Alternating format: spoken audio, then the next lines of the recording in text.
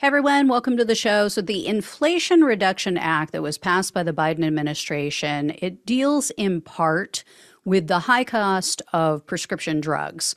And the government just announced the first 10 medications that they're going to be targeting for a reduction in price. This is specifically for Medicare recipients. They say that these drugs account for $50.5 billion in spending for Americans because they fall under the Part D costs under Medicare. So they aren't covered by Medicare. So these top 10 drugs are, quote, the highest total Part D gross covered prescription drug costs.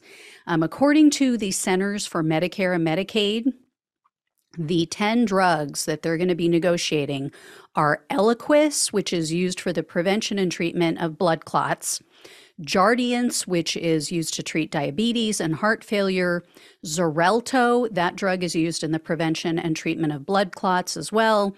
The next drug is Januvia. That's also for diabetes. The next drug, I believe it's pronounced Farxiga. It's Farxiga. That's also used to treat diabetes as well as heart failure and chronic kidney disease. Entresto is next on the list. It's used to treat heart failure.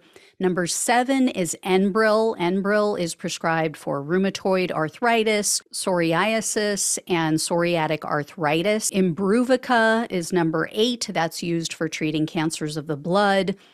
Next one was Stelara. That's for the treatment of psoriasis and psoriatic arthritis, as well as Crohn's disease and ulcerative colitis, again, inflammation-based diseases.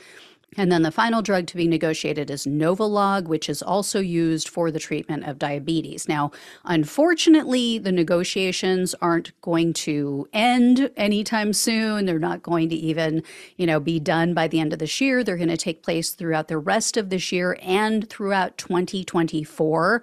Why it takes that long to negotiate these drug prices, I don't know. And then the new negotiated prices, they're not going to even go into effect until 2026. So you can bet your ass if a Republican wins in 2024, they're going to take the credit for this, even though they fought it every step of the way. Now, if you don't have that kind of time, in the meantime, if you don't have 3 years to wait and you'd like to reduce your risk of developing these diseases or potentially even reverse them, as I've personally witnessed others do, you can adopt a plant-based diet. And if you want to see and hear doctors who have successfully treated people for these very diseases without drugs, I highly recommend you guys can watch the documentaries called Forks Over Knives and also From Food to Freedom. I'll actually leave links below in the description box, and that way you guys can just click on them. You can check them out. You can tell Big Pharma to go F themselves.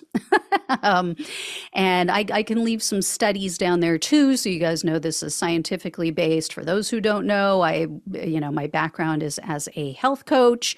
I hosted a 2-day health conference. I had doctors. I had almost a dozen speakers over a 2-day period, most of whom were medical physicians, different types, and they all talked about patients that they have worked with they've literally reversed these diseases. I also have a friend who reversed her heart disease. Her boyfriend reversed his diabetes. They were both in their 60s at the time.